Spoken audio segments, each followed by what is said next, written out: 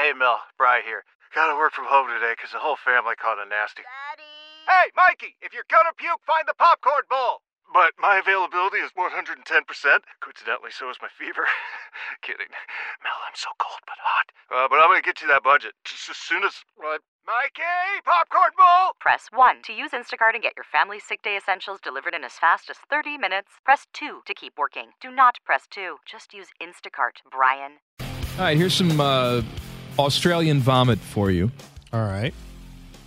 From Yahoo Sports. Acting like the world's most well-toned college students, several Olympic athletes partied on their way out of Tokyo, leaving a trail of destruction in their wake, or at least a broken bed and the kind of mess that needs a mop to clean. Australian media is reporting that members of the men's rowing and rugby teams left their rooms in Tokyo a messy and an unacceptable state, according to the Australian Olympic Committee. Crimes against decorum included a hole in the wall, a destroyed cardboard bed, and vomit in a location where vomit is not supposed to be.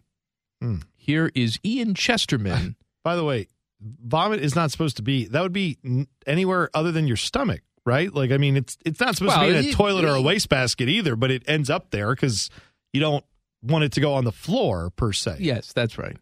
Ian Chesterman is the head of Australia's Olympic delegation. He said some young people made a mistake. They left the rooms in a condition that was unacceptable. He noted the damage was minor. He says it's not that hard to destroy a cardboard bed. And rooms were not completely trashed in any way. But there was a hole in the wall and puke on the floor. I don't know what you call completely trashed, but if I walk into my kid's room and there's a hole in the wall and puke on the floor, that's a trashed room. I'm going to be mad that my kids did that. Especially if my kids are Olympic athletes. Well, I was going to say, at least then you'd say, well, you're 7, so I understand why there's puke on the floor. Yeah, maybe not the hole in the wall, but when you're adults, I don't understand the idea. I understand celebrating after you've had a long and probably difficult journey to get to the Olympics just in general, let alone with the last year of pandemic and canceled Olympics and then rescheduled Olympics. That's all fine. Celebrate however you want when you get home. Celebrate there at the Olympic Village. Just clean up after yourself and try not to put a hole in the wall of the hotel. Maybe do that. Other athletes who are still competing complained about the Australians. Sure. Saying like, hey, man, we're trying to get some rest here, and they're puking in the room and leaving holes in the wall and stuff. But I also wonder, I mean, I know you have to house a lot of people for a specific amount of time, but why did we decide that for the Olympic Games, which are supposed to be some of the most premier athletic competitions in the world, the way we house athletes is akin to like if you're a freshman at a crappy dorm? Like, why did we decide to do it that way? Why don't they have better living situations for these people? I don't understand. I just think because there's so many of them.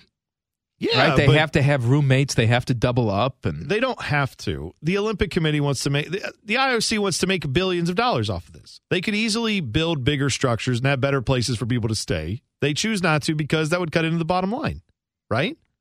Well, they is the host country. They're the ones paying for this, not the IOC. All right. And the host country's already losing money on this deal. Well, that's fair. But the IOC should also, I don't know. I think that when you get to a point, I know the cardboard bed thing was made because they're trying to, I don't know, save on cost to some degree. There was that whole thing about... They say it's green, that it's environmentally friendly. Okay. That the whole bed can be recycled. Can it be recycled if you puke on it? Well, they didn't puke on the bed. Oh, that's right. I forgot. They broke the bed. Thankfully. But they puked on the floor. Thankfully, no beds were puked on, so it's still recyclable. That's good. What have you... See, here's my what problem. Other thing? Never mind. Here's my problem with this. Yeah. Is I know people are going to find this hard to believe. I do genuinely think about other people. Yeah. And I don't want to put other people out. So if I vomited on the floor, I could not just leave that and expect somebody else to clean up my puke. I'd have to go on a search for a mop and a bucket and some bleach, and I would do it myself because I would not want somebody else to come in there and have to clean up my mess. Right. At the very least, you might go notify someone and say, hey, I had a really rough night, and I don't know how to clean this. But I'll take care of it myself. Show me where the supplies give are. Give me the stuff to clean it, Yeah. I don't want somebody else coming in here and cleaning my chunkies. You're saying you wouldn't, like, walk out of the hotel, flip them the keys, and be like, well, see you later, been real, and then later they find out 3-4 hours later that there's puke in the room? Yeah, it seems like a bad move. When Kristen was pregnant, I didn't want her, like, cleaning the house and stuff like that. And we used to do it together. We'd share the house chores. And so she said, why don't we hire a cleaning person? Okay. Yeah. So I did, but then it was almost because we never had that when I was a kid. We weren't a family that had a cleaning person. Mm-hmm. And so I would say to my mom, like, oh, we have a cleaning person. Why did you? Must be nice. She had that attitude to it. Sure. And I remember the day the cleaning person was coming, I went around the house and cleaned everything before she got there. Because I was just like, well, I don't want... It's embarrassing. She didn't have to touch the toilet's dirty, and I don't want her touching this, and why should she have to touch my poo stains? And Kristen's like, well, we're paying her. It's like, I know we're paying her, but I feel bad. I feel badly. She has to clean my stains. Yeah. And she shouldn't have to do that. It's like, I mean, again, I've never had the cleaning... We had it one time when we were moving. We were like, hey, let's have someone come and, like, more or less detail the house because it was already clean, but it was like, let's just make sure it looks as good as possible. But we had already cleaned it. We had moved everything out of the house, and we were just like, let's make sure, just the carpets get a thorough cleaning, even after we had already done that. But yeah, it's a weird thing. I was in the house with her then when she was cleaning. Someone to clean. And, would you like something to drink? No, I'm all right, thank you. You're like, okay. Can I make you some cookies? Can I do something? While you're doing something for me, can I do something for you? What is that psychologically? I don't know. Because I'm with you. I would be the same way of like, I would feel like I would have to do some work in return. But then there are other people that have no problem snapping their fingers and saying, well, this is this person's job. Go ahead, clean up my puke. I'm paying you to clean my puke.